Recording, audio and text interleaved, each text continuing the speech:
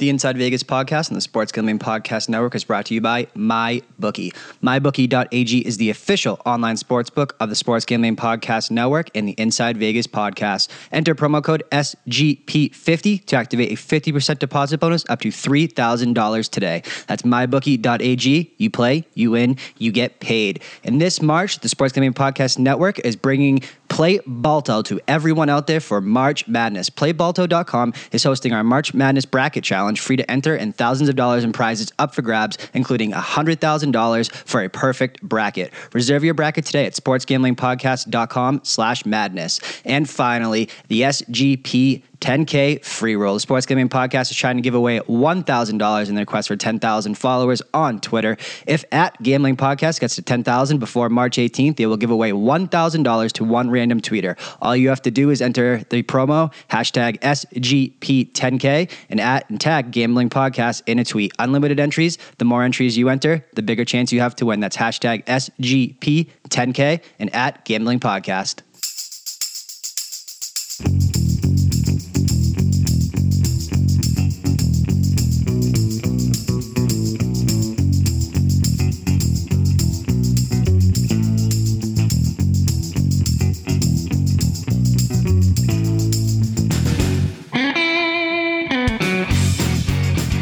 We are live from Las Vegas, and today is Wednesday, March 13th. I know everyone getting ready for conference tournaments. Hopefully you're making your plans to come out to Vegas for March Madness and all that good stuff. Of course, we're going to break into everything from Selection Sunday. We probably should have maybe two shows this upcoming next week, as one will probably be live, or we'll do kind of a crossover with the regular SGP feed with myself, Colby, Ryan, and Sean, and all that good stuff, talking everything NCAA tournament.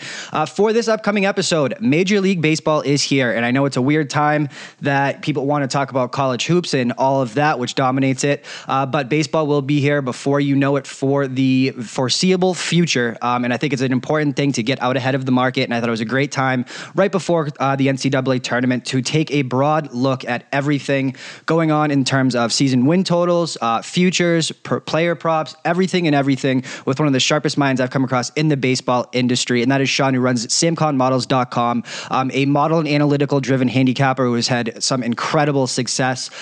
He did not enter the super contest, but every play that he posted would have, I think it was like sixth place. It was absolutely incredible. He did the same thing in college football, college basketball, Major League Baseball. I'm sure will be absolutely no different for him. So we go through absolutely everything, division by division, season win totals, player props, what to look out for in this upcoming 2019 Major League Baseball season. So I hope you guys enjoy it. You can find him on Twitter at Samkon Models and samkonmodels.com for all of his amazing content, articles he puts out, and everything for the upcoming Major League Baseball season, and is still posting college basketball as well. So hope you guys enjoy this conversation between myself and Sean from samkonmodels.com. And joining me on the Inside Vegas podcast, the man that, much like some different people we've had throughout the time of this show, have rose, and they have rose meteorically. And the wave of the future seems to be analytics and modeling, and somebody who has taken that to the next level.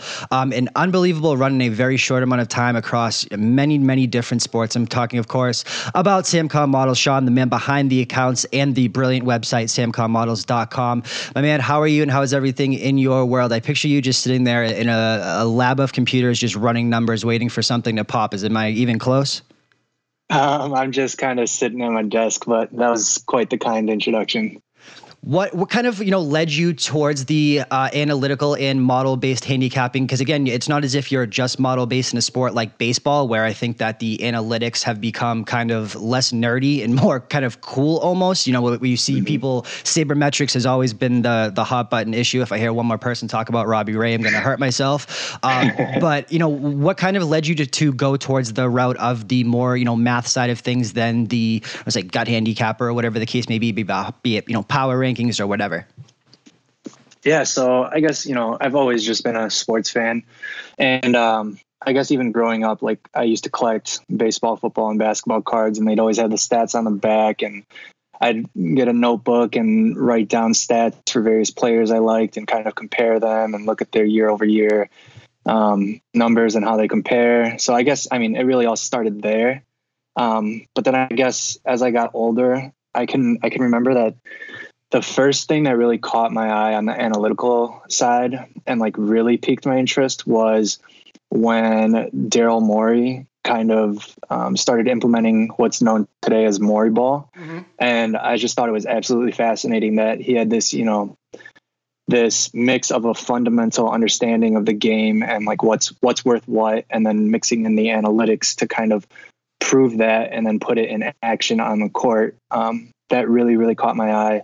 A lot of my close friends like kind of give me crap here and there for how much I love Morey and all of the work he's done in the past handful of seasons now. So that really piqued my interest. And then, of course, last summer, Barry Horse kind of lit the betting world on fire with his baseball model, and that kind of in part inspired me to just kind of jump right in and have my own try at the whole predictive sports modeling. Right. And again, Kieran, who we've had on this show and goes by Barry Horse online. What, I think people kind of feel like maybe you guys came up together kind of connected, and it's cool to hear, that basically you just effectively reached out and saw that you guys were basically handicapping games the same way and then ended up doing some stuff together that way. It's so funny that you brought up Morey ball. Like everybody has something, or everybody has someone like Joe Pita trading bases. Like that to me was kind of the Bible, even though I got started more in the DFL's realm of player projections and kind of putting that forward towards how I kind of handicap baseball day in, day out. But so many different ways that, people can kind of attack Major League Baseball from an analytics standpoint. So it's so funny to hear, just different ways that people try to get it done in the sport. And again, the success that you've had has been unmatched. And so I don't want you obviously to give away kind of what you do, but I just want to talk about, I always find it fascinating what certain people, put into their model as far as just the philosophy of kind of what it, looks at. Again, you don't have to go into specific stats or stuff like that, but what is kind of the broad view on the surface of kind of how you broke down and built that model? Sure. So my general approach has been kind of, I try to find what I call anchor metrics, which are supposed to be all-encompassing metrics that kind of quantify a team's overall strength relative to league average. And then once I have that set of anchor metrics, usually it's one or two to three. I guess baseball is a little more complex. I think I have 4 or 5 of those. And then I take those anchor metrics and then I try to find underlying data that kind of makes up those metrics, and I try to find how performance in each of those metrics kind of correlates with the overarching anchor metric. And then finding these different correlations, I can come up with, using linear regression, I can find correlation coefficients and kind of build my own best fit formulas to help let me, I guess, evaluate each team relative to league average. And then once I have those numbers, projecting games from there is pretty easy. That's on an individual game by game basis. Does it differ for you for, let's say, season long, futures, whether it be win totals, player props, or, MVP, Cy Young, whatever the case may be? Is it anything that's super different when you're, breaking down one player instead, or one team instead of, over the course of a long haul, or one player instead of just, a team progressing over 162 throughout the year? Yeah. So actually, like that whole process, kind of the end point is I call it team strength wins, which are just how many wins over the course of the season they should have if they played a league average team every game. In baseball in particular, I actually took it an additional step further, and I kind of laid out the structure of each team schedule and then came up with a separate number, which I've just been referring to as schedule wins. But as for player by player stuff, the MLB is where that stuff gets really fascinating. You can get super deep and analytical with each player because you have historical player comparisons in terms of, who are they most like in terms of their development trajectory, what they've already achieved, what they should achieve. Pacoda is really cool with that stuff. Fangraphs, steamer projections, stuff like that. So that stuff, I kind of have a similar approach where baseball is certainly more than the NFL and my work with college basketball. It's definitely a sum of the individual parts and how those parts kind of add up on a day-to-day basis. Yeah, it makes so much sense, man. And again, I know you share the passion of living for baseball just like I do. It's again so many different ways that you can break into this, kind of pull back baseball. And I'm more narrative driven. I'm more kind of long term, rather than spotting value in individual situations. So it's going to be a cool conversation to go back and forth with you when it comes to futures. Let's just break right into it because this is probably going to be a little bit of a longer episode. There's so much to kind of get into here. I guess we'll talk. Let's just break it down as a broad topic for a couple minutes about last year. Red Sox, what they were doing. I think it was 16 more games than they won the year before, which was the same with Alex Cora. Houston going down. The Dodgers providing such a nice buy low opportunity for even their own division all year long. What was kind of your takeaway from a broad topic perspective? I know we could do a whole show on just the 2018 recap, but any team that kind of sticks out to you as something that was so far and above, either defying expectations in a good way or a bad way, or any players in this type of situation from a broad perspective when it comes to the 2018 season that was? Yeah, a couple things have kind of stuck with me, and I still think about it almost every other day. Being a Cubs fan, watching them play in the NL Central divisional tiebreaker and then losing the wild card game to the Rockies.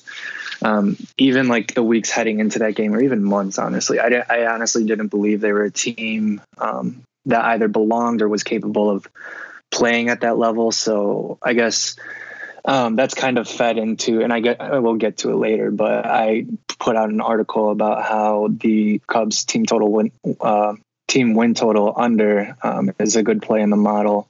And a lot of that is driven by the fact that I think they did, at least record wise, or at least, playing in the playoffs, reaching that level wise, they overperformed. But then at the same time, when I do look at my model, similarly, I thought the Rockies definitely didn't belong in that playoff field.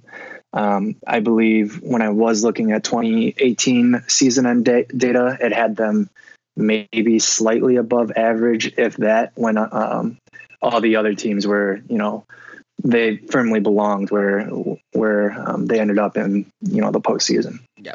Again, so many good things to take away. Let's break this down. We'll start in the AL East just because it's everyone's favorite division, I think.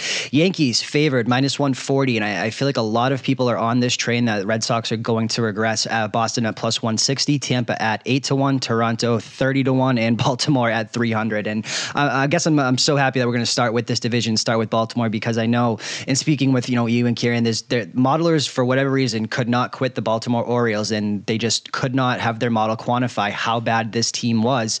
So it's really interesting to talk about this one from the jump. And I'm just going to go over every team's season win total. We're not going to break down every single win total on this show. Again, we'd be here forever, but just anything that really sticks out to us that we're going to talk about here.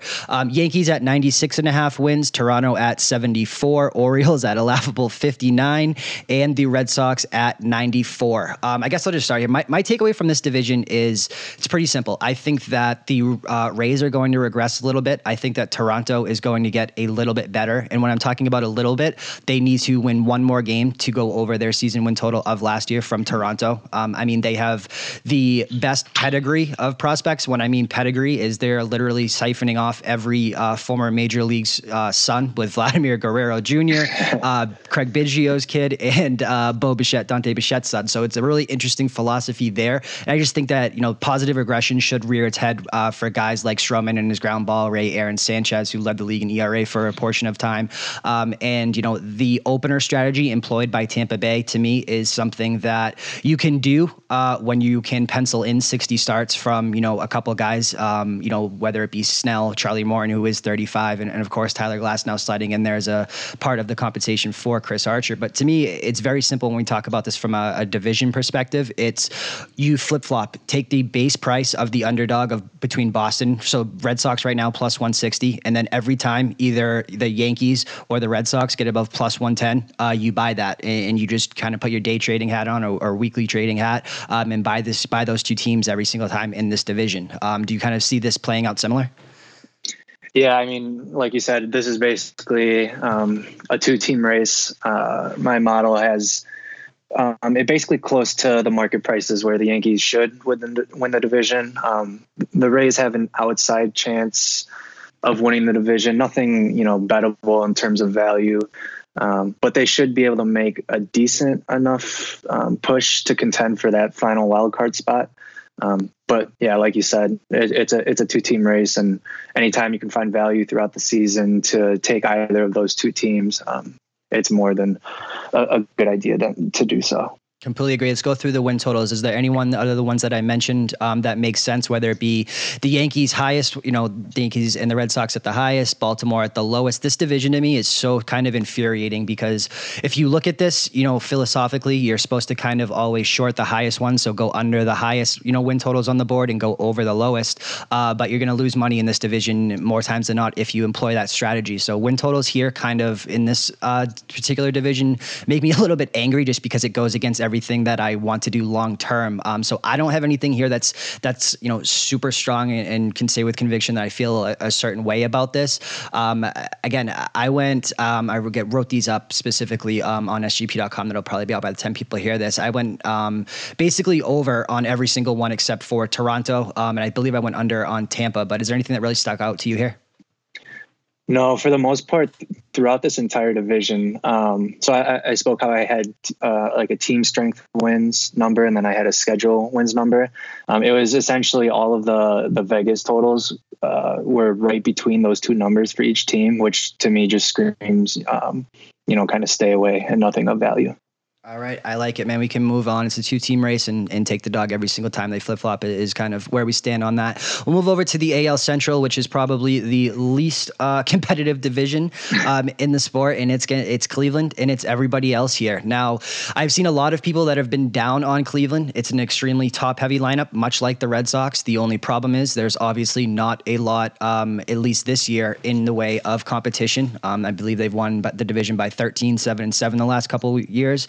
They're going to add another a 4th division crown here. Minnesota, probably the second best in the division. Don't think they're going to get there yet. I'll go through the odds here. Cleveland minus 400, Minnesota plus 300, Chicago 25-1, KC at 60-1, and Detroit as well at 60-1. Season win totals: Cleveland Indians 91, Minnesota Twins 84, Chicago White Sox 74, Kansas City Royals 69.5, Detroit at 68.5. When I look at this division, Minnesota quietly made their, by way of having Joe Mauer's contract by retirement off the books, really quietly added a lot of power.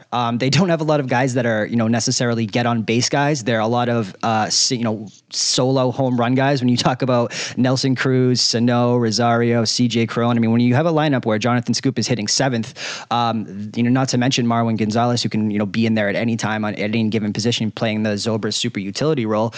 They have a chance, I think, to, be definitely better. It was a lot of what I would say cheap power that they brought in, specifically, and on the rotation side, Barrios, people know, I think is an absolute ace in this league. Beyond that, though, it's a wild card of Pineda. Now, if things break right, Barrios and Pineda could be a very, very good 1-2 punch. And that's kind of what it is with the Twins. They're on a lot of cheap power, 1 to 2 year rental type players to become kind of, quote unquote relevant again while they bring the guys up. And people are always going to talk about the Byron Buxton breakout that is destined to happen, I'm sure. And then after that, we're going to break down kind of individual player stuff after we go through the division. So I don't want to go too deep into player by player here. But White Sox have a lot of great talent coming up through their system. They just got hurt by the injury bug. There was a time when they had Moncada, they had Kopech, they had Giolito, who is, these guys were, A1 prospects that they just couldn't get through their system. Does anything stand out to you in this division? Anything, a value play of the odds or anything like that? Or is it just maybe you flat bet Cleveland, take a 25% ROI and say see you later? Yeah, like you said, it's Cleveland's division to disastrously lose. My model does show in terms of schedule wins, the Twins being, let's see here, right on the dot with their Vegas total at 83.5, which is funny because I think you were part of that conversation in our little group chat. At first, I was pretty low on the Twins, and that was kind of before I ran my whole schedule wins formulations. I do see them potentially competing for that last wild card spot. Maybe, they're a deadline buyer and they can make that small little push. But outside of that, in this division, the only thing of note really is I think the Royals have good potential to potentially compete for the worst team in the league this year. And maybe move the Orioles out. Their rotation is just absolutely brutal. The model has their starting rotation giving up the most runs allowed in the league. And I mean, just one look at that rotation and you can easily see how that could be possible. Not to mention the fact that Salvador Perez is going to be back there being able to help these guys. And that was the biggest loss in it by a team, I think, on this season for what he did for them outside of the box score, you know? Oh, undoubtedly. And yeah, I know you said we'd mention player specific stuff later, but one thing I did see when looking over props was, the Royals now have Billy Hamilton, and I thought his stolen base prop was, I forget what it is offhand. It might've been 48.5. I thought that was a little high. His on base percentage, I just don't see him getting on base that much. I don't see this team really having much run production success, which stolen bases are kind of a part of. I'm sure he can get on base and just run for his life every single time, but that number still seems pretty high to me. Yeah, they are going to have the fastest outfield, or at least 2/3 of an outfield and shortstop in baseball. So they're going to lead the league, I think, in steals. When you talk about Whit Merrifield, who led the league for a time in hits and steals, Mondesi, and Billy Hamilton. So it's going to be a very interesting dynamic to see if they can actually get on base or what they're going to kind of do with it. Danny Duffy is a guy I feel like is always on the fringe of breaking out, but again, Perez it's the equivalent of losing a Yadier Molina type of player there. So there's so many more questions, and I think the Perez hit is just such a crushing blow to this team. They do have some guys coming up. Brian Dozier's brother Hunter Dozier is in there, so they're a little bit ways away. I think they thought that they could contend for another year, and it kind of cost them a rebuild type of situation here. I do want to talk about Detroit really fast because I think that a guy like Michael Fulmer is someone that I routinely used to back in the first 5 market. The issue became with him is his third time through the rotation or through the batting order, his batting average against was like 350. And Nicholas Castellanos famously at the age 27 breakout year really kind of took off here. And so is there, if Cabrera is, just because their win total is basically, I believe, the same as what they did last year. So, in theory, if they get a healthy Cabrera who was the model of consistency, do they become a better, a game or two better than last year, do you think? Yeah, I think on top of what you mentioned, obviously playing in a weak division like this and then having 20% of your schedule made up of the AL West, where, most of those teams in starting rotations are pretty poor outside of the Astros. This team has the ability to maybe pile on a couple wins that you'd otherwise not expect them to have. Mm-hmm. I see in my model right here that although their team strength win number is 65.5, their schedule wins are approaching 74. So that shows a good amount of value compared to the Vegas total of 68. But for me personally, not necessarily the most bettable amount of value, but it's definitely there. And I definitely do think they could pile on a couple extra wins. I like it. Let's head on over to the AL West, where it's the Astros and it's everyone else. Astros at -800, Athletics 8-1, Angels 10-1, Rangers 80-1, and Mariners 60-1. We'll go through the season win totals here. I believe Houston is the highest in the league, 96.5. Oakland is at 83.5. Angels 81.5.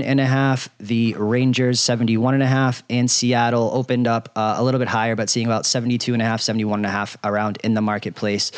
Is this the same thing? And I feel like we're going to talk about the Astros here for a little bit because it's just has such a special place in my heart since the World Series and Altuve MVP year is one of my biggest wins combined in my gambling career. I mean, is this, look, we're going to do kind of player specific awards after we break through the final 3 in the National League here, but this Astros team, I would be very shocked if they didn't come away with either, an MVP or someone on this team is taking home some type of good, nice hardware. I believe the talent level is too much, and everything around there, specifically Garrett Cole is in a very nice situation in a walk year. Is there any reason to believe Astros don't just run through this division, given that the Rangers and Mariners are basically openly tanking? The Angels do have Trout, and Oakland is kind of always what Oakland does, playing the money ball and trying to get a leg up.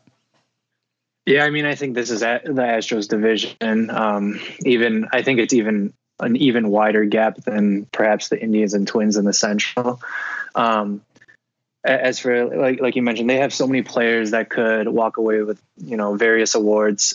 I guess my issue in the MVP market particularly is, they just have so many great players. It's hard, I think, for one player to truly separate himself from the others. I mean, we saw the issue last year with the Red Sox where, for the longest time, the whole Mookie or JD kind of debate waged on for a long time. But if you kind of extend that out to 3 or maybe even 4 potential MVP candidates, that can get really messy, and you kind of siphon off votes from each other, and it makes it really hard to get the votes you need to win the actual MVP. But on the other side of the ball, I think, and maybe I'm jumping way too far ahead with our awards discussion later, but I think Garrett Cole is an incredible value. I've seen him anywhere from plus 1,800 to plus 2,000 to win the AL Cy Young, and I think there is definitely bettable value there. I personally didn't bet it, but I mean, it was it was as close as it got to being bettable without me actually betting it. Yeah, he's just in such a nice situation, not having to face an opposing team's aces. That's reserved for Verlander. And there's not as many mouths to feed, certainly when you talk about the rotation instead of the lineup. Again, Verlander and him may split some votes, but when you talk about this lineup, I mean, any number of players there could take home some hardware. So certainly understand what you're saying there. AL as a whole, let's do this. Let's say, who's your pick to take down the AL and represent it? So as of right now, I have the Yankees over the Astros. Ooh, I'm going to go with Houston. Really like them. Again, a pissed off Astros team is a good team. And I actually, as I was going through all this, I wrote this up. Houston to me seems like they're, I was reading stuff said by Bregman about how he wants to liken this team to the Miami Heat dynasty, and he wants to keep this team together and everything like that. And to me, I think this window on this Houston team is actually closing a little bit quicker than people realize when it comes to players that need to get paid. Garrett Cole is making $500,000 this year. The Yankees are likely to throw 20 plus million at him. After that, Verlander is certainly getting up there. Altuve is going to need to get paid. Correa, you can go all around the diamond of people. Springer. Guys that like Springer's got extended, I think, for a team friendly deal, but they're getting a little bit. I don't think this team might look exactly how you think in a couple of years, or at least be as familiar as that. That being said, Forrest Whitley is a top 5 pitching prospect. James in the bullpen as well, so they do have some guys coming up. But you can't pay everyone as they've shown, and that's why they were able to have this success, bring in the guys that they were able to on the back end. Do you think this window is closing a little bit quicker than people realize when we're talking 3, 4, 5 years? Yeah, I'm definitely right there with you. Like you said, whenever you have, this is how you build championships in sports now. I mean, we saw the Warriors do it in the NBA. You kind of have this really young core and you really try to maximize their impact while they're on rookie deals or cheap deals. But then obviously the downside of that is, when it's time to pay people, things can crumble really, really quickly. And I think, we'll see that with the Astros here soon. And then I guess just to circle it back to the example I brought up, I mean, you'll see the same thing with the Warriors, probably this upcoming offseason, if not the next. But yeah, I definitely think they're just about ready to be on that downturn, and it'll be interesting to see, especially with Cole. You already saw, not that Keuchel was, incredible. And I mean, he's still a free agent for a reason on some level. But yeah, I don't know. It'll be interesting. It's certainly close in my model. It's within 0.7 schedule wins, within 0.7 team strength wins as well. So yeah, it's razor thin. See, to me, that actually would point me towards, again, not that I'm betting this one in particular, but going towards the over, only because I think that they realize that their window is closing, being their front office. And I know that they lost a lot of their, much respected and vaulted video staff that really was able to, do some things and get guys on base and really rebuild that lineup when they did. So their coaching staff is already a little bit different, which will happen when you have success. You mentioned the Warriors. This is the same type of situations you see with New England coaches going the other way. So that definitely it played into it. But I think that, they realize that their window is closing. Why not go all in for 1 or 2 years? Certainly going to be a team that looks to add at the deadline. So we'll see what happens there. But yeah, we're kind of lockstep there. Let's go over to the NL East, because I think this is a fascinating division here. Nationals are at plus 225, and I think that's going to surprise some people, only being essentially a quarter more than the prohibitive favorite. The Phillies at plus 200, the Braves are at 350, and the Mets are at plus 300. And then you have the Marlins all the way at 300 to 1. I'm going to break down the win totals here. Nationals are at 89.5. The Braves are at 86.5. The Phillies are at 88.5, 89.5. Now with Harper at some of the square shops in town.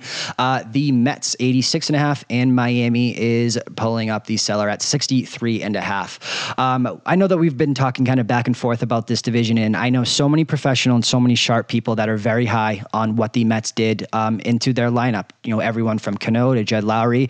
It has a little bit of a feel of what Houston did during that year where they won it, where it was, you know, advanced metrics, guys that got on base, a power hitter every, 3 to 4 people, high RBI guys, and the rotation, of course, is incredible. You look at what DeGrom did last year; it was absolutely insane.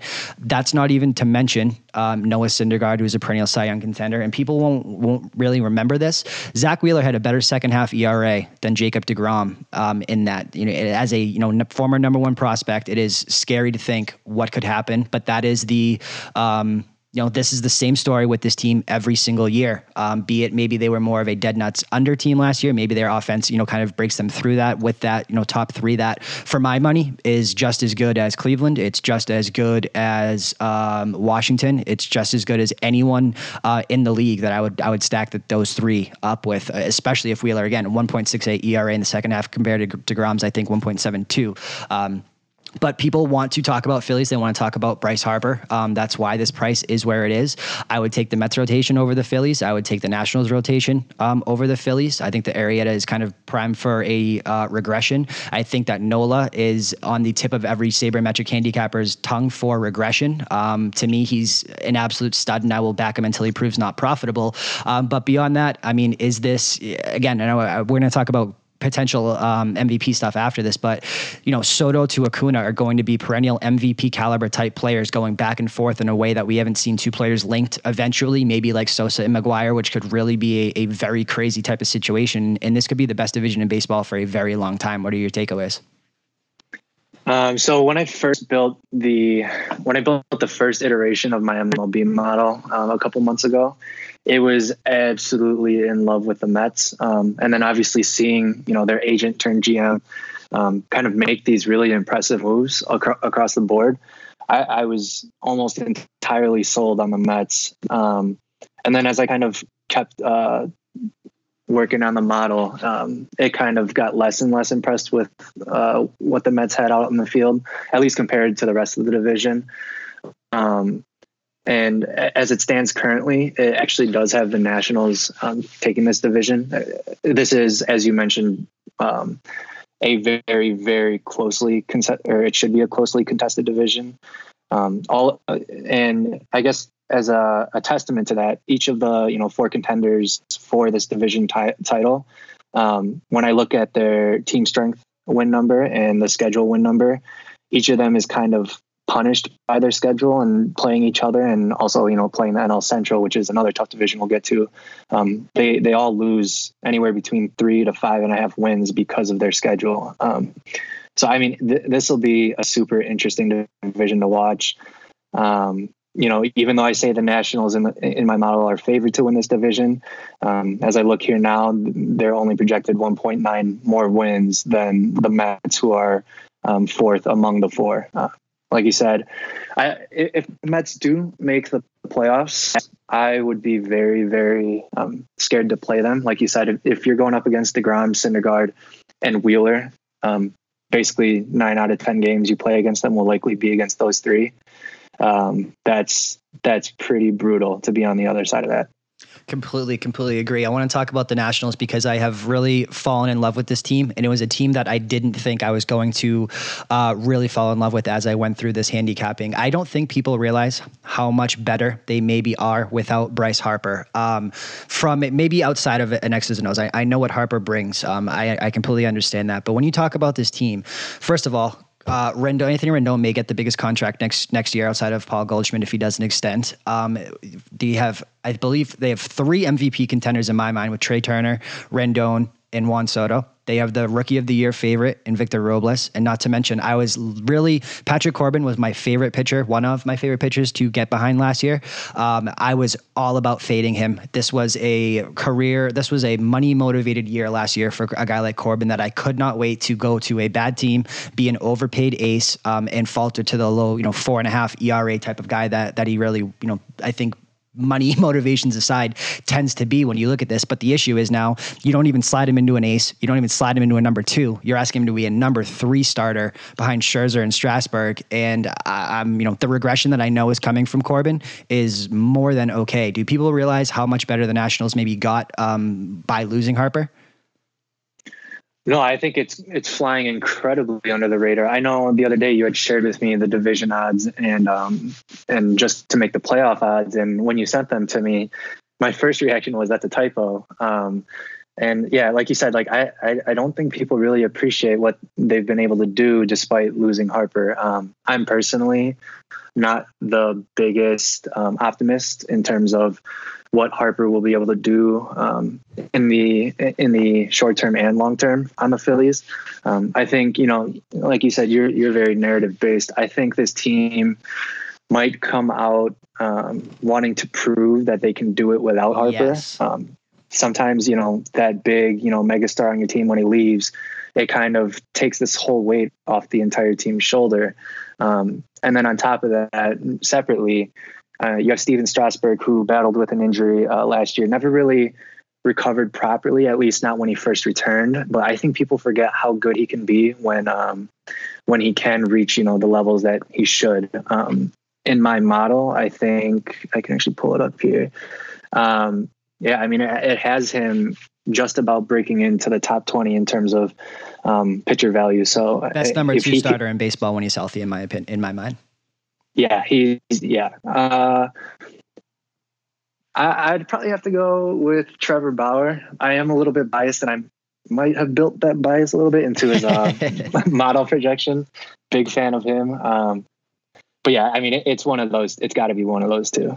Yep. I want to talk about the Braves really quickly, just because of, this was one that I was really passionate about, that they were going to arrive a year early as teams tend to do here. Acuna and Soto. Let's again, we're not going to break down specific MVP stuff, but how long before either Acuna or Soto wins the National League MVP in your mind? Oh man, I think Soto is more likely to do it sooner. My hesitance with the Braves is, like you said, they might have not peaked, but they kind of reached that level pretty early. And as we see, when you see these like young teams make the playoffs a little sooner than anticipated, they kind of fall flat in the playoffs. They of course kind of had an uninspiring performance in the NLDS last year. And it almost in a way reminded me of that 2015 Blue Jays team. And I really, really hope, the air doesn't get sucked out of this team like it did with that Blue Jays team. Obviously there was manager or front office things with that team that kind of brought that quicker than it needed to. But, this team has a lot of interesting players. You obviously have Freddie Freeman, Acuna. Their pitching staff is more than respectable. I just don't think they have what it takes to really put together a division-winning, convincing performance this year. Maybe they take this year, figure themselves out, let everyone else kind of punch each other until everyone bleeds. And then next year, when they have all this experience under their belt, and then they have that previous playoff experience, I think they'll have a better chance. But this year, it kind of seems, like the Phillies and Nationals really, really are pushing those chips in. And then, of course, like I said, the Mets are razor thin right behind them. All right, okay. We don't even need to talk about Miami. The 76ers version, or the MLB's version of the 76ers are trusting the process. So let's move over to the Central, where I know you feel very particular about this. Cubs and Cardinals, co-favorites for the division at plus 200. The Brewers at plus 225. Cincinnati Reds, another team with a lot of nice young talent coming up, and everyone's going to want to talk about Sonny Gray at 10-1, and the Pirates at 8-1. Season win totals: Chicago Cubs 89.5. The Cardinals are at 88. 78.5. The Brewers are at 86.5. Reds come in at 79.5, and the Pirates 77.5. I want to give you the floor because I know you feel really strongly, particularly about the Cubs and going under that. Would that lead you to, a Cardinals or Brewers potential future for the division at, plus 200, plus 225, or are you looking somewhere completely off the map? I guess gun to my head, I would definitely suggest taking the Cardinals division odds. I don't think there's enough value there to, convincingly say, yes, like you definitely should take the Cardinals in all cases. As I mentioned before, I'm pretty low on the Cubs compared to the market. And what seems like, other than baseball perspectives, the COTA standings, which have absolutely angered every single Cubs fan I know. Right. Dead last in division, right? I think they predicted. Yeah. I don't necessarily have them being that bad. But it definitely seems like they're more, the perception of how good they are is built more on name familiarity, it seems like. Yeah. You don't have to be crazy to say, Lester's on the way down. Quintana obviously is nowhere near as good of a pitcher as he is, but I do think he still has room to be good. Just, I don't think he'll ever reach the peaks that he achieved before. I think Darvish can surprise some people coming off this injury. My model kind of projects highs and lows and, the average. And he has the ability to be, I don't want to say like an elite talent in the MLB, but, I think people might really be letting him fly under the radar. But other than that, you have Hendricks, who's always solid. He's still pretty young, still putting it together. But, all the underlying metrics say he should regress. Baez in the write-up I had about taking the Cubs under. He's a pretty big regression target or candidate, I should say. And then, I love Madden to death for bringing the Cubs a World Series. But he is kind of a madman when it comes to tinkering with the lineup. And I do think it kind of messes with players' rhythms or like just the understanding of their role in the lineup. But I will say, their hit coach last year was Chili Davis, and I thought he was god awful in terms of or in terms of the philosophies he brought to the team. So I think, anyone replacing him, as long as they're not absolutely awful, I think, that'll be a place they improve. But yeah, this is a team built on name familiarity. I think St. Louis has all the ability to compete for that number one seed in the NL. I know we'll get to the West here in a second. It is the Dodgers seed, I guess, to lose, but the Cardinals definitely have it materially to compete for that spot, especially with some of the guys. I know you and me, we've discussed, there's some guys on that team we're absolutely enamored with. They have Flaherty and they have Alex Reyes. That's your boy. I know. Ozuna is incredible. They just have a buttload of talent. Not to mention who I think is probably one of the front runners for MVP this year, and Paul Goldschmidt finally looking to, narrative again is such a huge factor to me when I pick these things, and eventually the do factor comes in, and you have to start looking at this as how, are they going to be known as the best player to never win an MVP or a Cy Young, and Goldschmidt has all the pedigree to look to go get paid and look to, break the bank one last time, although he is a little bit older, so it's a little bit, and he is, leaving the confines of the launching pad and all that type of stuff. There's not a lot of love out there for a Brewers repeat at plus 225, and I want to talk about that because Yelich was a guy I was so big on last year. I believe I placed a prop that was like, will he or won't he be a 2020 guy, and it was over before, basically a month after the All-Star break, and I can't believe I didn't bring myself to play his MVP at his odds. It'll forever haunt me, just like the one year that Paul George, who I feel equally obsessed with, will win the MVP undoubtedly when I do not bet it.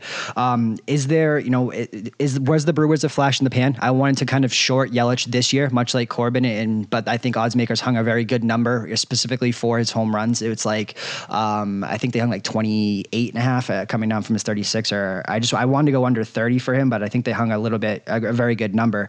The pitching is always going to be the issue with this team. And, granted they do have Hader, but the starting rotation is always going to have issues. They just don't have enough money to kind of go around.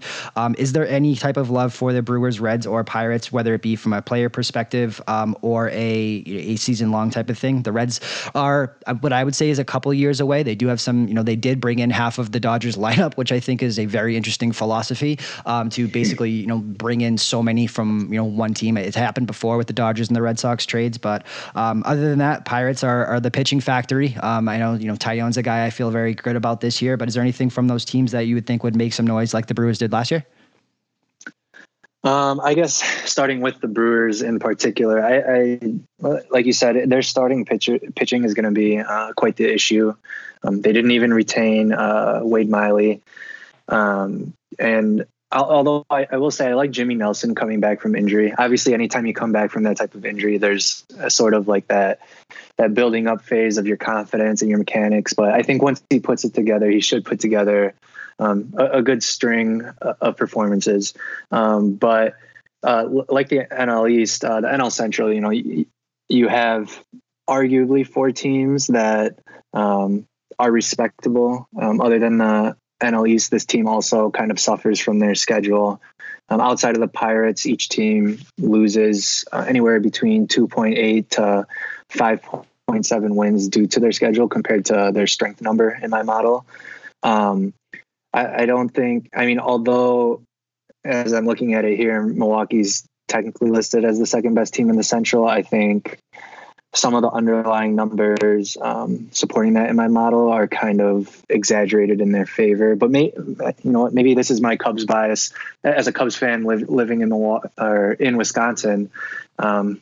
Just being endlessly annoyed with Brewer fans. Maybe that's just what's coming through. But yeah, moving to the Reds, I think I know there's some hype out there for this Reds team, but I still think I might be a little higher on them than the vast majority of people. They're one of few teams who their team strength number and schedule win number are both above their team total number. It was close to being a team win total that I would have, or it was close to being one that I locked in for my futures plays. Like you said, they have a lot of good young talent. I think next year is a better time to take them as an actual threat to win the division. But Sonny Gray recently did an interview about the Yankees pitching coaches kind of really messing with his pitch selection, and he thinks that really threw him off. And every year we kind of hear how, this is Sonny Gray's year.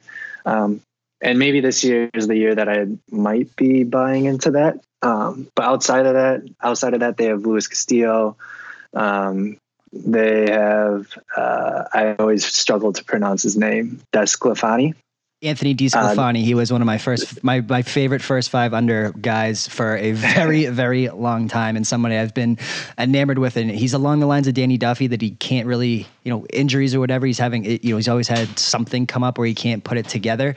But yeah, I think DeSclafani on the back end is someone I've always, had a little special place in my heart for. Yeah, I think overall, like their rotation, I don't think anyone dipped convincingly below average. So, anytime when you can say your 4 and 5 guys are at least average, that kind of bodes well for you. But then outside of that, I do really like Nick Senzel. I think he'll put together a pretty nice season. I think next year will be his convincing breakout year. But as for this year, I think he'll get some meaningful time, put together some good numbers.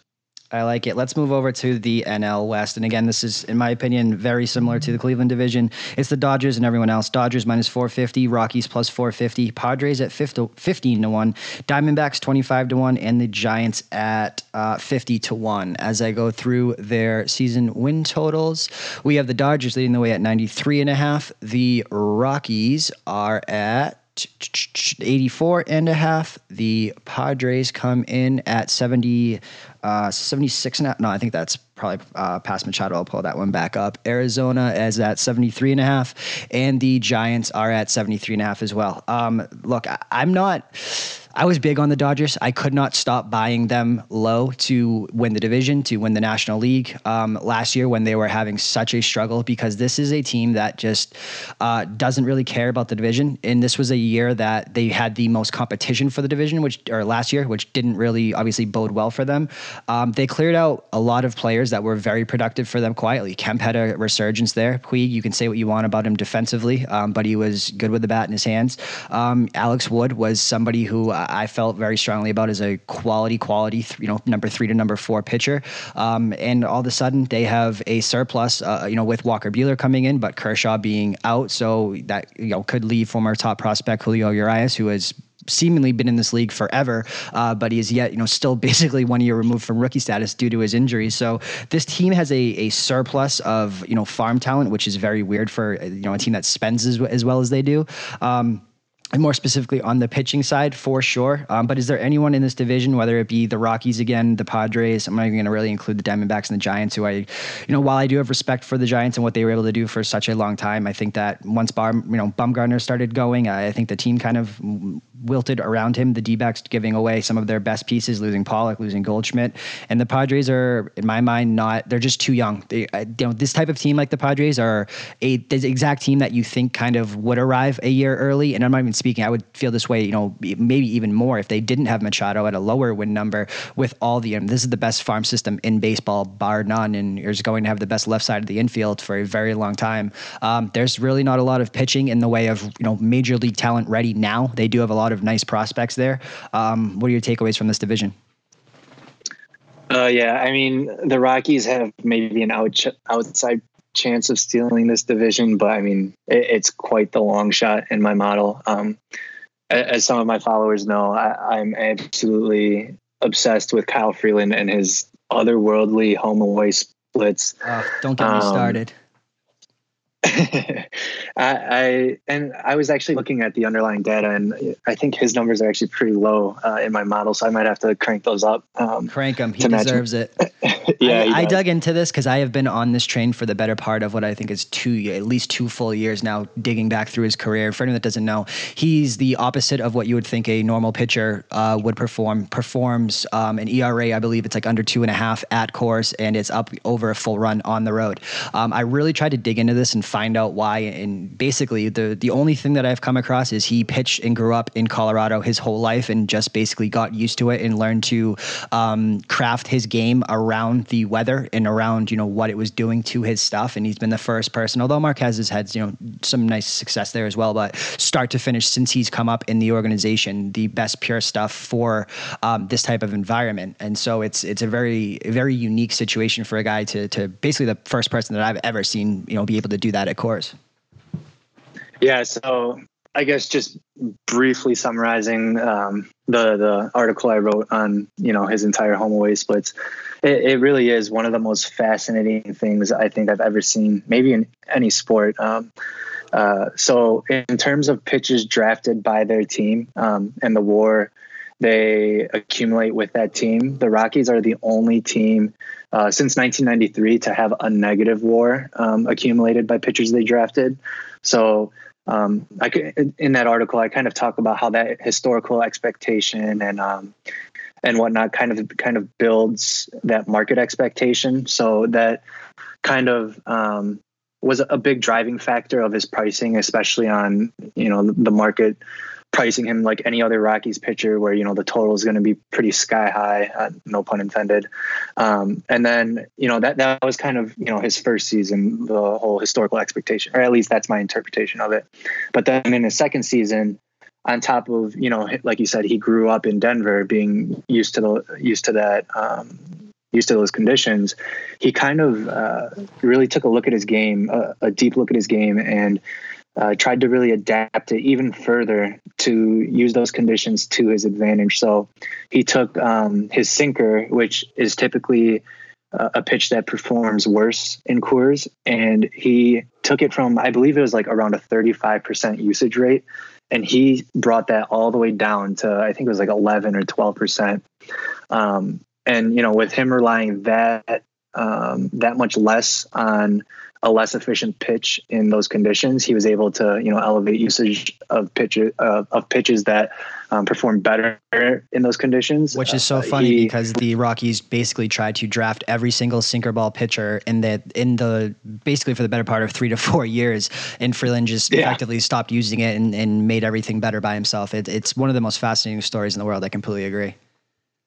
Yeah, and like just seeing him beat the market expectation his rookie year, and then I assume the market thought they had caught up by the start of his second year, but then he went through like all these evolutions. He changed the hitch in his windup to kind of throw batters off from what he was used to. He gained a ton of command on his fastball, and instead of throwing them away from right-handed batters who he kind of struggled with that pitch, he was punching them in and high, and he saw, a lot more success in 2018 doing that. Even down to, I remember reading about, the placement of where his body and where his feet are on the mound. I think I might have this reversed, but I believe in his 2017 season, he would stand to the way left of the rubber. And then at some point, I think it was late in 2017, he kind of moved all the way to the other side of the rubber. And he said it brought him a level of comfort that he hadn't really had pitching during the first portion of that season. So yeah, I mean, he clearly cares a lot. It seems like that pitching staff has been emphasizing generating soft contact. And although from the numbers I've seen, that's not particularly a skill you can transfer year over year. It's not really a predictive skill. They did see a lot of success with him ranking high in soft contact percentage. Marquez even ranked in the top 15. John Gray was a top 10 pitcher. So, I mean, it's been working for them. It'll be interesting to see whether Freeland and those other two regress, or if they can kind of keep up this very refined approach to pitching in Coors. Such a great breakdown there, man. Is there any chance that, I feel like the mush is now on the Padres just because of Machado? I would have liked to maybe back this team without them. I think this team is going to garner a lot of public support. I do know that this was a favorite of underdog professionals, bettors in this past season. I think that there's a chance that they could contend for this wild card. Is there, are you like me that you would feel better about the Padres without Machado, as weird as that sounds, given the increased win totals since he signed there? Or are you also in agreement with me that the pitching staff is just not there yet, and they may score a lot of runs and their defense may be great, but they are just going to give up too many, albeit in a spacious ballpark like Petco? Yeah, I mean, like you said, bringing a big name like Machado kind of just naturally brings bettors' attention to that team. They think it's like a quick way to gain an edge on the market. But when I was monitoring their win totals before and after the signing, it was almost as if the market was expecting Machado to go there. So it was, for the most part, baked into the number. I think when it was finally made official, it moved maybe one win. The last time I updated the win totals here in my spreadsheet, I have them at 77.5. I don't know if that's still the number. But yeah, I think their starting rotation isn't good enough to bring them into that realm of competing for that last wild card spot yet. But like you said, this is one of those teams that maybe, like the Reds, are trending the right way. They've kind of gathered all these pieces, the pieces you need to, it's like those first fundamental steps of turning the ship around after you've been really bad for quite a while. They're on the cusp. Obviously, some of these moves are, my interpretation of the moves are, their front office thinks they can start competing next year. Although, Machado even said that he doesn't think that they're going to compete for the division this year. Did you see that? People are up in arms about it. No, I didn't see that. That's pretty interesting. I know people or, fans of the team get upset when players say that, but I like when players and coaches and managers are very upfront about, the team they have and the things they want to achieve and the things they can achieve. Being from Wisconsin and being a Bucks fan, one of the funniest things that ever happened to our team was when Brandon Jennings said Bucks in 6 when they were playing the Heat in the first round. Yeah. And, it's we all laugh at that. It's hilarious. We know how unrealistic it is. But, when it's our own players of the teams we like, we get all up in arms about it. Mm-hmm. Completely agree. Who's your pick for it to come out of the National League? Because I feel like there's, it sounds cliche to say, but I think the National League is a lot more wide open than the American League that has just such big heavy hitters with at least, Houston, the Yankees, the Red Sox, and the Indians. National League is far and away always, had a couple of surprise teams in there. Who do you think takes it down for the National League? And let's say 1 or 2 value plays to make it in there for the wild card. Sure. So my just straightforward pick, although it kills me to say this as a Cubs fan, I think I'm going to take the Cardinals over the Dodgers. But as for some value picks, given what I've seen recently, or at least what you've told me the other day about the Nationals odds just to win the division, I can imagine their pennant and World Series odds being pretty favorable. So they'd be a good value look. Obviously, 6-1 for the NL for the Nationals. Yeah, see, that's actually that's a good amount of value. I mean, my model has them as the second best team in the NL currently. So I mean, 6-1 for that. When you only have to get past the Dodgers, who, I was actually having a debate with my friend the other day, and I'd like to hear your response. Do you think, obviously, winning a World Series is much better from a fan's perspective? But do you think it's more impressive to win one World Series and potentially not make any others in the meantime? Or is it more impressive to make 3 straight World Series but not win it all? Oh, that's a good one, man. So what we're talking about here is the Marlins model or the Royals model instead of the Dodgers or up to a point Red Sox or in Yankees for a little bit, all that type of stuff. To me, it's hard to, I understand where the stakes are in the World Series, but it's hard to quantify a season that comes down to a 7-game series. And I understand that that's the whole goal of the season. But to me, it's almost, I would say from a talent perspective, unless there is a gaping hole somewhere that is very obvious, if there's, if say the Brewers were doing it and they just refused to upgrade their starting pitching, that to me would not be impressive. But if the Red Sox or even the Dodgers were doing this year after year without the obvious holes, they were just, running into better teams along the way, or hotter teams or the narrative driven team. I think I would go with the losing World Series as being more impressive because you made it so far every year consistently. That's what I said. And the person I was talking to went completely the other way. And I was just like, it's. Would you say is the better franchise, the Dodgers or the Royals? You can't have it. You know what I mean? So it's yeah, exactly. Very. I guess along those lines, if the Dodgers do make the World Series this year, that'll be 3 in a row, right? Yep. That would be incredibly impressive. Obviously, that's really hard to do, despite the fact they obviously haven't won the first 2 the last 2 they've made. Obviously, they're the favorite to do so, but I'll take the Cardinals here. I think when you have this mix of, and I can already see the ESPN promos playing in my head where you have Yachty or Molina and you have Adam Wainwright, these savvy veterans leading, the next wave of Cardinals stars of Ozuna and Reyes and Flaherty. It's that exact mix of talent in terms of experience and just the quality of talent that you need to kind of make it that far. Completely. I want to wrap up the NL before we get over to the individual future stuff, but I think we'd be remiss if we didn't at least talk about the Bryce Harper situation in Philly.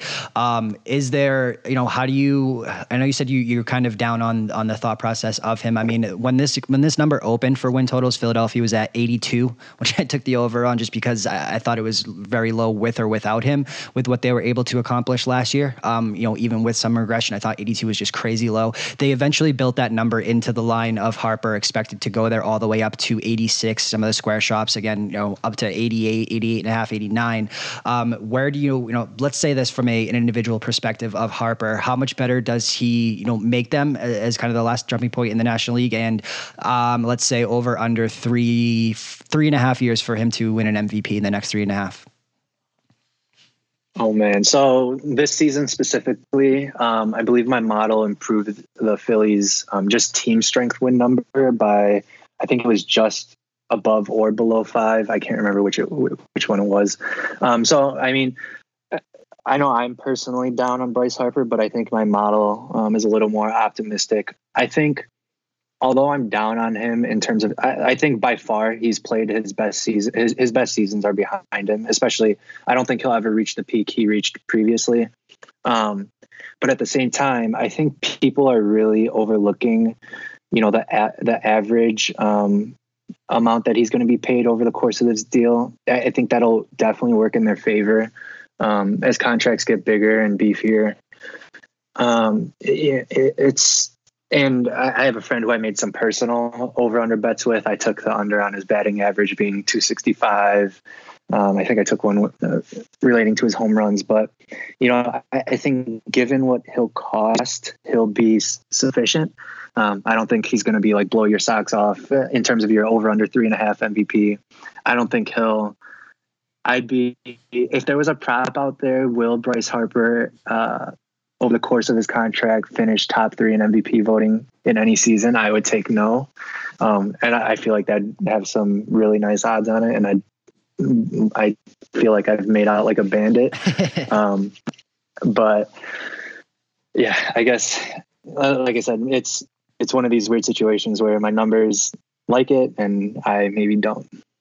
I agree with you, man. I think the kid is crazy, but I think that they're paying a little bit for what his accomplishments in the past more than the future. That being said, from an investment standpoint of being the face of the game and bringing that to your city, that's the cost of doing business, and he's going to be worth a lot more than just what he puts out on that field to the organization. So I certainly understand it. I just think people are overreacting to it a little bit, and there is the caveat on there of course, he has these gaudy, unbelievable numbers at that stadium. So who knows with that, but I am with you lockstep there as well.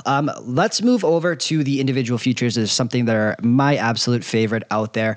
But before we do that, as always, guys, it is March, and what you're betting on is just as important as where you are betting it, if not more important. And that's why, as always, we are sponsored by mybookie.ag. Mybookie.ag is the official online sportsbook of the Sports Gaming Podcast Network and the Inside Vegas podcast. As always, enter promo code SGP50 for a 50% deposit bonus up to $3,000 today. That is mybookie.ag, promo code SGP50. And the Sports Gaming Podcast Network and the Inside Vegas podcast is partnered up with playbalto.com for our March Madness bracket. It is absolutely free to play. If you have the best bracket on Balto, you win $1,000. If you refer the person who has the best bracket, you win $5,000. If you have the perfect bracket, $100 goes to you.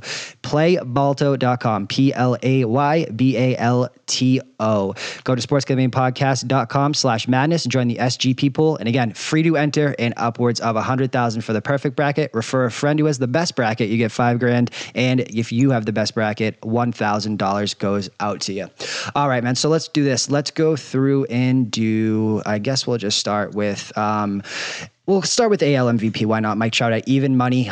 Let's do this. We'll do kind of a couple chalk ones in there, and we'll do a couple value plays in there that you could see kind of somebody at least outperforming their value as something you could sell the prop swap, or anyone that at least has the narrative theory and the ability to win this award. When, of course, Yelich coming out, I think it was like 80, 60 to 1, maybe even a little bit higher last year, of course, in the NL. But Trout at even, Mookie Betts plus 500 to repeat, Aaron Judge at 10 to 1, Bregman 18 to 1, Jose Ramirez 20 to 1, Lindor 25 to 1, along with Correa, and on down through the line. I'm not going to go through everyone's odds here, but is this Trout's year as somebody who is, missed some time with injuries, is being, a little bit, I want to say wasted, but he's being wasted on the Angels right now.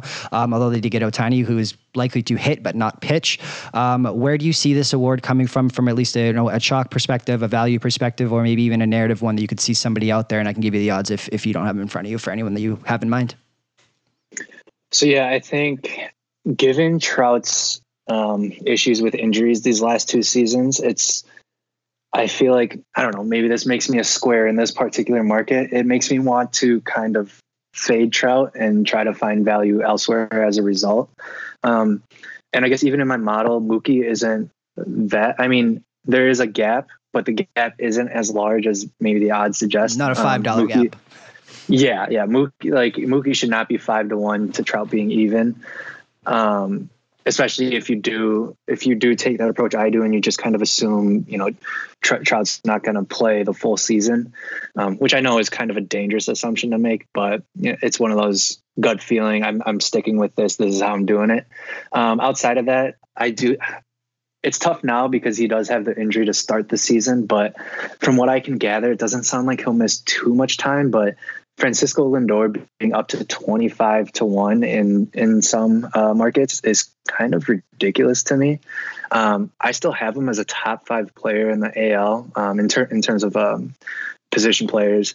Yeah, like you do run into the issue with Jose Ramirez and the whole eating into each other's votes, but just looking at my model, it does have Lindor having a sizable enough edge over Ramirez where Ramirez is 20-1 to Lindor's 25-1. It makes Lindor, the better value proposition there. Other than that, I had spoken on it earlier. My kind of approach with the AL MVP is, kind of cutting out Trout and then just assuming that there will be enough Astros players being really, really good that they'll kind of all take each other out of the race. But as I say that and I cut out, all those good candidates, I can't really find one that I'm really in love with here on the board. So yeah, I would stick with Mookie and Lindor. Do you feel that same type of way when it comes to guys like Judge and Giancarlo Stanton, being that they're so close together, Judge at 10-1, and a former MVP here and Stanton at 30-1 is probably going to entice bettors the same, but again, they have kind of the Lindor Ramirez aspect to them as well. Yeah, and I think you kind of lose a lot there just because, it's hard to not say that Judge's odds kind of come with the size of his name. And you can say similarly to Stanton on a slightly lesser extent. Obviously, they play in a massive market. Everyone knows Aaron Judge. So I think that does affect their price. So it's not as good of a value proposition as, those two Indians players. But yeah, I'd rather take Mookie at his slightly shorter odds than take Judge or Stanton. Do you have any issues when we talk about this philosophy with, again, JD Martinez being there? Xander Bogaerts could possibly have a little bit of a breakout in a contract year. Is there somebody on a team that's kind of standalone that is worth of it? There's a huge drop off here for me, at least when I look at these from the 30-1 to 40-1 odds. Like when you go from 30-1 of JD Martinez and Giancarlo Stanton, again, Correa and Lindor at 25-1, and then the next best favorite is George Springer, Chris Davis at 40-1, Gary Sanchez 50-1, Jose Abreu 50-1, and then you're talking guys Nomar Mazara, Castellanos, Matt Olson, Benintendi in there again, same problem. When I look at this, I feel like it's hard to be a stud on a very bad team alone. Goldschmidt really kind of tried to do this, although he had Pollock for a while. Freddie Freeman was the one that came to mind for me, but now he obviously has Acuna and has so many different people in there as well. But Freeman year after year garners the votes. Is there anyone that kind of stands alone on a bad team that you think is worth a little bit of a shot? Either be it changed as a breakout or anything like that? No, not really. Yeah, like you said, there's that massive drop off, and then from there, it's kind of you really have to put together a narrative in your head like that is just above and beyond what we see out of most MVP candidates. You don't really see like those type of campaigns. It's basically you're on a top team and you're the top name. You have your exceptions here and there from time to time, but yeah, this whole market kind of falls apart after that whole Stanton drop off. Completely At agree. Least for me. Yeah, no, I completely agree. Let's move over to the NL, where again it's been a little bit without a guy like Trout. Now enters Bryce Harper into the favorite, which is a little bit crazy to me, but Bryce Harper ends up at plus 500. Nolan Arenado 7-1, Paul Goldschmidt 10-1, Chris Bryant 12-1, Manny Machado 15-1, Freddie Freeman 20-1, Eugenio Suarez 20-1, Yelich to repeat at 18-1, Rizzo 25-1. I'm just going to go a little bit deeper because I think there's a lot more name value here. Baez 25-1, Rendon 25-1, Acuna 25-1, Joey Votto 30-1, and Juan Soto 30-1, and again on down the line through there.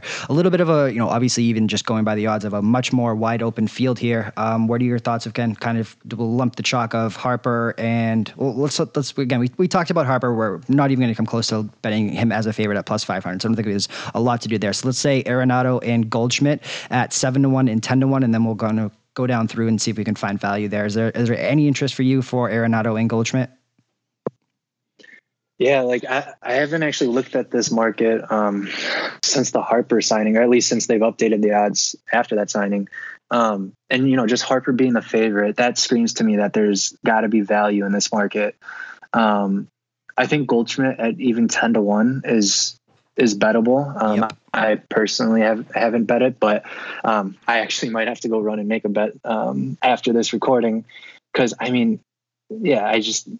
Harper being the favorite, and it's not a massive gap in terms of odds, but for him to eat up that much, implied probability is a massive signal for value. And then on top of that, Yelich, he's a little further down, but I don't think he has what it takes to put together back-to-back MVP seasons. In fact, I think even in my model, the model has Lorenzo Cain as a more valuable player for the Brewers this year. So, if you want a huge long shot, whatever shop offers you the best odds on Lorenzo, if you believe the Brewers can make it to the playoffs again, then I would say Cain he has a pretty good, story there to win the MVP. Obviously it is a long shot, so in nature, it's not very likely, but the narrative is there, and I think the value is there just based on the fact that Yelich's odds are so high, just based on him winning it last year. Outside of that, as much as I would love to convince myself there's a Cubs player on the board with value, Rizzo can be really streaky, and that can really hurt you when putting together an MVP performance. Unless you're coming off, a hot streak, like a really long sustained hot streak to end a season, which I guess Rizzo could do. But when you're playing with a high variance player like that, it's funny. Now that I think about it, I always view Rizzo as a high variance player, but it seems like year over year he puts together somewhat respectably similar performances. So I don't know. Yeah, the Baez, you can toss him out. I think, like I said, he's a massive regression candidate. But if there was two more long shot candidates, I think Votto's really intriguing. I think if you see the Reds have a winning record, even if they don't make the playoffs, I think, obviously with what he does year over year, it'd be hard to ignore Votto. He doesn't really have someone on his team that eats into his votes. And then other than that, I think the market is a lot more down on Turner than I am. His MVP odds suggest, that he won't return to form, but I think you talking about Justin Turner or Trey Turner? Justin Turner. Yep, Justin Turner, 30-1. Yeah, 30-1 seems a little high for me. Yeah, those two I think are good long shot candidates, along with Lorenzo Cain, if you're a believer in the Brewers. I love that take. Look, for me, man, Nolan Arenado is another guy I have had an infatuation with for a very long time. He's the model of consistency. His home run props are usually set at 35.5, and all he does is go over, while he has finished above his previous years standing in MVP voting every single year since his first inception. So I believe he went from fifth in MVP 3 years ago to fourth to third this past year. And so to me, again, he's getting down into the range where it's going to become not profitable to at least put a little something on him every single year. But I don't know if I could forgive myself if this was the 1 year that he did on the heels of signing that contract. I really wish he didn't sign that contract at this point, because a motivated Nolan Arenado playing games at Coors could have been a very dangerous thing. And we talked about how I feel about Goldschmidt being that. I'm a narrative guy. I've always have believed that there is something to that, and not even in the terms of fixing. I think a player just eventually wants to get over that hump, and Goldschmidt is certainly primed to do that. When you look down the board, look, as you touched on, I am so in love with this Nationals team. I think that Trey Turner could win an MVP in his career. I think that Anthony Rendon could certainly, you're going to look up at the All-Star break and see that he is the odds-on favorite somehow, because he's hitting 360 and is doing everything for them.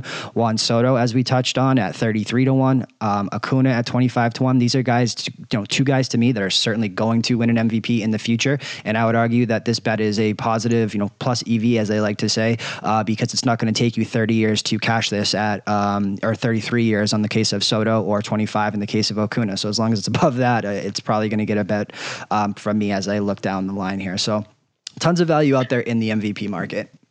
One quick thing, with the whole Arenado thing, so I've always viewed MLB award voters as, I know we talked a lot about narratives, but they're probably the most statistically driven voters, and maybe not most influenced by narrative. Do you think anytime a Rockies player puts together an MVP caliber season that, these like analytic heavy voters come out of the woodwork to, do their typical, oh, they play in Coors, we need to discount what they've accomplished, and kind of almost tank their ability to win an MVP? Because I mean, they've had some great players over the years, and from what I can remember, they've only had one MVP in their team's history. And I think that was that Larry Walker season in, was it 97? Yeah. I feel like every time a Rockies batter does anything, whether it's time to vote for the Hall of Fame or for MVP, I feel like, those guys come out of the woodwork and try to pump the brakes and get everyone else to follow suit.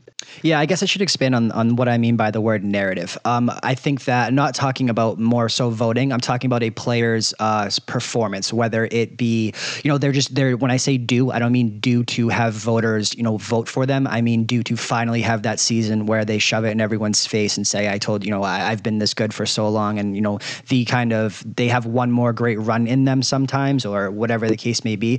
I would agree with you a ton. However, Arenado, again, the big stat to me is he increased every single year. So even if that began as the case, it's clear, it's obviously changing a little bit in voters' minds, as again, you went from 5 to 4 to 3 in straight years. Again, probably finishes 2 this year. Next year is the year that you want to back him in this scenario.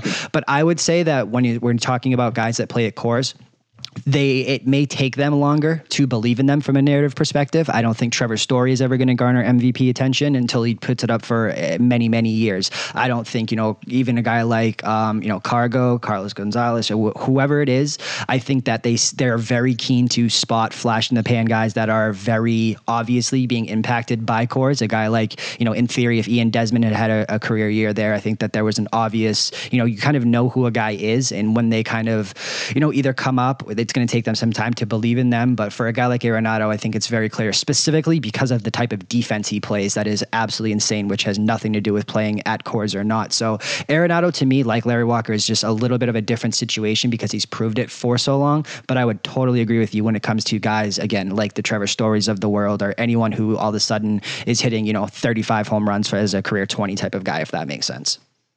Yeah, it makes a ton of sense. Let's dive into the Cy Young market here, because this is another narrative here and somebody monopolizing the market share, specifically in the American League. Is Chris Sale going to be the best pitcher to never win a Cy Young? Is this the year, dominating the market everywhere from plus 200 to plus 400 I've seen, depending on shops. Kluber at plus 350, Severino at 8-1, Verlander 15-1, Carrasco 15-1, Garrett Cole and Blake Snell 18-1. Snell the repeats. David Price 20-1, Paxton 18-1, your boy Trevor Bauer in there at 15-1. And on down through the line, and I can go through anybody that you want to talk about specifically. But again, let's talk about the chalk here. Let's say Sale and Kluber specifically. I don't think that there's an appetite from either of us to bet Severino at 8-1, knowing he's coming off some injury concerns there, unless I'm wrong. But what's your take on this? And then if there's anyone that you want to kind of dig into detail about, feel free and I'll give you the odds. Yeah, so to me, I think Kluber is definitely on the way down. Him having such high odds, along with, I don't like, we saw what happened with Chris Sale last year. Obviously, like, he had an injury, and it limited his innings, and it kind of discounted his performance in the voters' eyes. I mean, if he never wins a Cy Young, that'd truly be a tragedy, given how talented he is. But even if we ignore Chris Sale, obviously Kluber being up there, and then Severino, like you said, he's dealing with an injury right now, which I've tried to gather as much information as I can about it, and it doesn't seem like they really know exactly what they're dealing with quite yet. With those two guys at the top of the board, again, like the NL MVP award, I feel like this screams value to me. And I think that value kind of manifests itself with Garrett Cole, who obviously he's on a rotation with Justin Verlander, who, is the shining example of garnering Cy Young votes. But I mean, Verlander himself, I think, is on the way down, and I think Cole is due for that pay me type of performance. And at odds like 20-1 in some shops, like I think the value is definitely there, worth your money. I also see Trevor Bauer 22-1 here. I mentioned him earlier. I really like his stuff. If he outpitches Kluber and doesn't let Kluber eat into his case, then I think he has a good chance. There's another pitch on here that I like, but I admittedly only like them after you pointed them out. So whether you choose to mention him or not, I'll leave that up to you. If it's our guy, let's leave him away. Sounds good. But yeah, there's a lot of value here. And what I mean by value is guys that I think that, look, when I buy futures, I have the thought process that I'm only going to buy it if it's going to get longer or shorter in season. I'll wait to in season. These are all fluid odds. You can bet them throughout. So all I want to do is get the best of the number here. And there's a ton of guys that I think are primed for a little bit of a breakout when you talk about the American League Cy Young. Again, we touched on Garrett Cole. To me, I think that's an obvious one. Bauer, I've seen a lot of love for. Does it bother you when, in terms of, there's a real narrative out there for Bauer that he, for one, he may not even have the best talent on his own staff. I think he pitches in the most complete rotation in Major League Baseball. When you look top to bottom you look at Kluber, you look at Carrasco, you look at Bauer, you look at Shane Bieber. It's absolutely incredible top to bottom. After that, Barrios at 30-1 was one that I looked at, again, just trying to get the best of the number here as I look down through this. And that was actually that was the guy I was referring to. Oh yeah, no, we can talk about Barrios. I think the kid just has electric stuff, and he has a very obvious path to taking the next step to be a legitimate ace. It's very obvious. He needs to get better on the road. His home road splits are absolutely insane. It's like a 2.8 at home and a 4.5 on the road. But he is a strikeout guy, which voters love, and he is somebody that has a lot of signs pointing to basically taking the next step. And a highly touted prospect, came up in the Sean Manaea crop of prospects. So anybody with a high pedigree, I think certainly makes a lot of sense when you're talking about just trying to get the best of the market. I wanted to ask you though, Bieber, or a lot of love out there for Shane Bieber potentially being this year's Walker Buehler. It's largely sabermetrics driven, saying that he was very unlucky and he should positively regress. Do you buy that Bieber could be something of this year's Walker Buehler? Yeah, he definitely has the skill set, the talent. He even has he's in the right environment to really take his game to the next step. When you have pitchers of quality like he does around him, you can only learn from that. I don't think he has what it takes to win the Cy Young. He could flirt with it. Maybe he breaks out like Severino did when he finished, I believe it was 4th in voting. But yeah, I think his ceiling isn't that high. It's certainly high, but I don't think it's that high. All right. Who's your pick for AL Cy Young in a vacuum? In a vacuum? Most likely, we'll say. Odds aside. Yeah, most likely it's got to be Chris Sale. He's I think by far and away the most talented pitcher. Obviously the only concern there is if he puts together the volume that it seems voters really want. Completely agree with you there. It's the narrative is out there that he can't be the best pitcher to never win a Cy Young on this Boston Red Sox team. It's just too hard to do, in my opinion. Let's flip over to the NL Cy Young, and then we'll do Rookie of the Year for both and wrap up. Scherzer, the favorite, plus 250, as he always is. DeGrom up there at plus 350 to repeat. Aaron Nola, 7-1. Clayton Kershaw, a staggering 12-1 at first look. Noah Syndergaard, 12-1. Freeland, 25-1. Bumgarner, 25-1. Corbin at 22-1. Walker Buehler, 15-1. Strasburg, 25-1. And I can go on down to basically anybody that you want to talk about here. Let's say chalk. We'll say Scherzer, DeGrom, or everybody else. I would definitely take Scherzer and DeGrom versus the field there. Ooh, I would not have expected that from you, particularly on the DeGrom side. Yeah, I'm absolutely fascinated with DeGrom. I know we had like a conversation about how when he pitches, we don't even watch where the pitch lands. We just watch his follow through. Yeah, he has the vintage Pedro Martinez wind up, and it is absolute baseball porn to watch. Yeah. And then, Scherzer is like the beacon of high level consistency. I feel like he just goes out there, does his job as well as anybody else, and then that's it. That's the end of story with Scherzer. And when you do that over a course of the season, it's hard not to rack up the Cy Young Award like he has in past seasons. Is there anyone of value that you think that could kind of break out here and make a case for themselves? As I look down through this list, I mean, I know a guy that we both liked in Miles Mikolas at 40-1. I have a little bit of an infatuation with the Tampa Bay deal that went down of sending Chris Archer for, some top prospects in that deal, and kind of that trio that fell out of that, if you will. I think Nola is probably the one on the tip of everyone's tongue, but I think there's a lot of guys that are banking on him to regress. And then let's touch on the fact that Clayton Kershaw, who was dominating this market for such a long time, now sits at a 12-1, and a guy like Bumgarner, who did the same at 25-1, sandwiched in between people like, again, Walker Buehler, Patrick Corbin, Kyle Freeland in between the two of them is crazy. Yeah, I mean, I have a list of pitchers in my head that I think the market is definitely undervaluing by a significant margin, but looking down this list, I can't really match up those players while looking at their odds and say, they're a significant value play. Maybe Walker Buehler at, I don't know what you're showing on your screen. I missed it. But 15-1. 15-1. He's 25-1 here. So, I mean, 25-1, yes. 15-1, probably not. Mm-hmm. Yeah, but other than that, I have, my guy who is part of my future slate that I won't dive into because I think he's one of the larger edges I have. But I mean, outside of that, this market kind of isn't as interesting to me as maybe the AL Cy Young or the NL MVP. I think you bet Scherzer to pay for your bets and then take a couple shots on whoever it is that you think, may break out or whatever. Let's say this. Where does Clayton Kershaw finish in the NL Cy Young vote this year? Oh, man. I am going to... You can set an over-under. You're not going to go exact, but a roundabout, you think? Yeah, I'm going to throw it out there at over-under 7.5.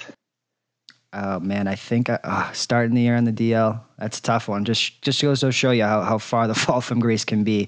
Let's flip over to the AL Rookie of the Year, because I think this one is a little bit fascinating to me, especially with the news of the injury. Vlad Guerrero Jr. was -120, has moved up to +120. Eloy Jimenez was 3-1, down to +250. Forrest Whitley, pitcher for the Astros, 12-1. Justice Sheffield, 15-1, who went from the Yankees as their number one pitching prospects all the way out to Seattle for James Paxton.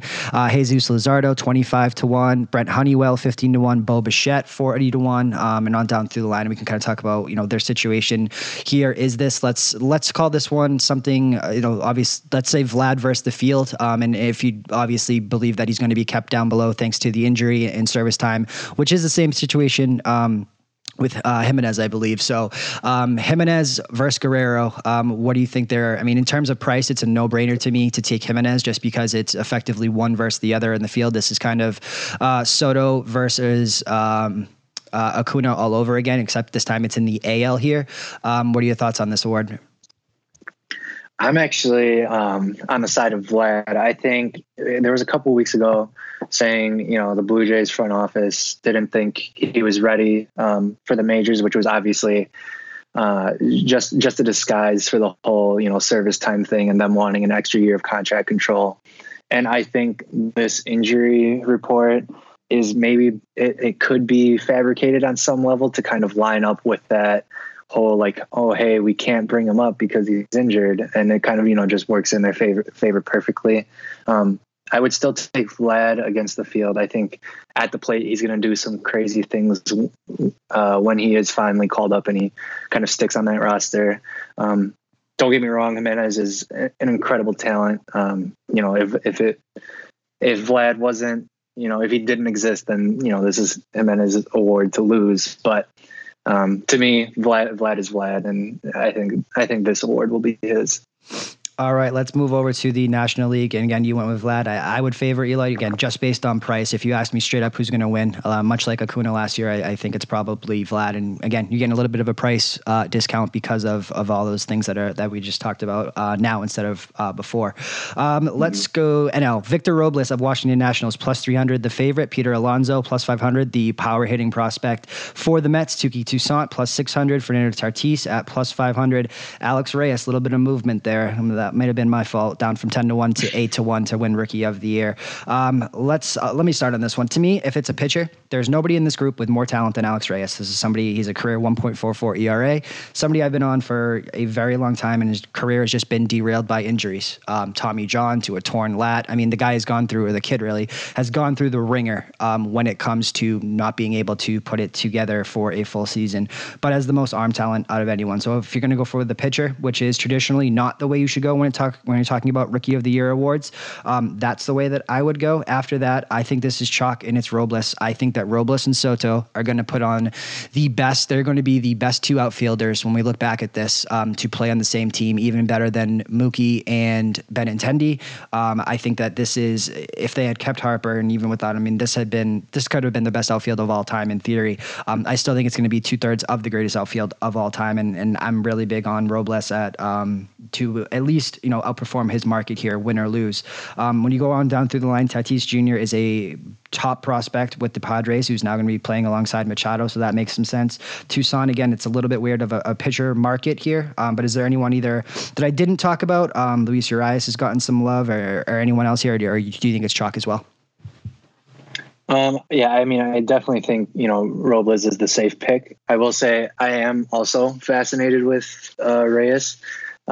In my model, he's even he's projected to be almost as good as Mikolas, and like in his range is players like Kyle Hendricks, Yu Darvish, who I said the model might be a little higher than the market. Then Luis Castillo, he's like in Tyler Glasnow, he's like in that range, and with Carlos Martinez with his injury, and he'll be missing quite a handful of starts.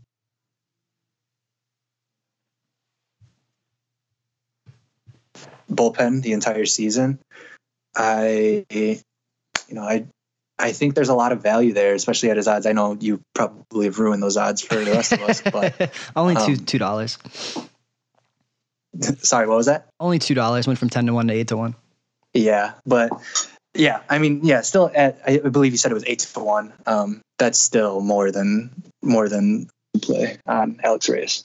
All right, let's do this one real quick. Most regular season home runs, just because it's such a fun one. And my boy Joey Gallo was one of my larger bets of my life last year to go over 35.5. He's up to 38.5, but he is now 10-1. I've seen the numbers all the way out to 20-1 in some shops, so certainly shop around. Stanton and Judge are the favorites to take home most home runs at 5-1. JD Martinez 12-1. Joey Gallo 10-1 as I look right now. Chris Davis at 8-1, which is a little bit disrespectful for a guy who constantly puts up 40. Trout 8-1. Harper 15-1. Arenado 25-1. And on down through the line. Give me a quick pick or one or two here that will at least outperform their value and you'll be able to at least sell it or have it towards the end for this. For me, I would look at a guy like Gallo. I know that he's a very fascinating case study to sabermetric guys of what he was able to do, but specifically in the second half of last year, maybe possibly put it all together. And Gallo, for anyone that doesn't know, was always this. This is what Gallo was bred, kind of the pedigree on him coming out. He was the best power hitting prospect in the minor leagues, and he certainly brought that to fruition. I would say the Mets prospect may be just as good. So Gallo certainly live to, be the Chris Davis for a couple of years if he doesn't, get the rest of his game together. But is there anyone here that makes some sense to you, at least from an odds perspective? From an odds perspective, or you can just give me one really fascinating. You can just give me the in a vacuum most likely pick. That's fine too. Oh, okay. So yeah, in a vacuum, it's hard to argue against someone like Stanton or JD Martinez. I think between the two, I'd rather take Stanton. But I do think you're onto something here with Gallo. He's kind of built from the ground up to do exactly what it is that he does already. So, when you go to the plate with that type of mentality for a full season, it puts you in pretty good shape to win a home run title. So, yeah. Well, that'll do it, man. We can break down some player props, but again, I'm not going to keep you here too much longer. Anything else that you kind of want to talk about from a futures perspective? Any player props that stick out in your mind that you wanted to talk about that you feel special about, or anything else when it comes to kind of this 2019 season? I mean, we kind of broke this down for our picks for AL MVP and NL MVP, Rookie of the Year for both, Cy Young for both. So those are the ones that people love, obviously, as they have the best odds. Season win totals, anything specifically? I know you touched on the Cubs. If there was any other ones that you kind of felt strongly about that you wanted to give out, anything at all?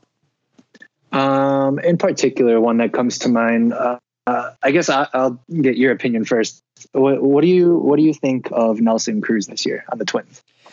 So I went really back and forth, and much like the Nationals, the more I look at the Twins, the more that I like. Again, and I go back to the fact that they have scoop hitting out of the 7 hole, which is really incredible. Nelson Cruz has been the model of consistency, a la Miguel Cabrera. There was years where I think it was 9 straight years Cabrera went over his home run total that was always set at either 30 or 30 and a half back then. Nelson Cruz does the same thing. To me, I may bet on the streak rather than try to buck the streak type of handicapper, especially when we talk about pitchers and sabermetrics. Guys like that they will be perfectly fine losing 4 times, banking on positive regression. And I'm the opposite. I would rather win 4 times and then lose once and then get off and see what happens. It's the same thing for me with guys like home runs. That's the reason why I've always been on a guy like Arenado's over, Cabrera's over for all those type of years. So until he shows me that he's not going to do it just because he changed teams, which he's done so many times anyway, I would blindly take the over if you're asking.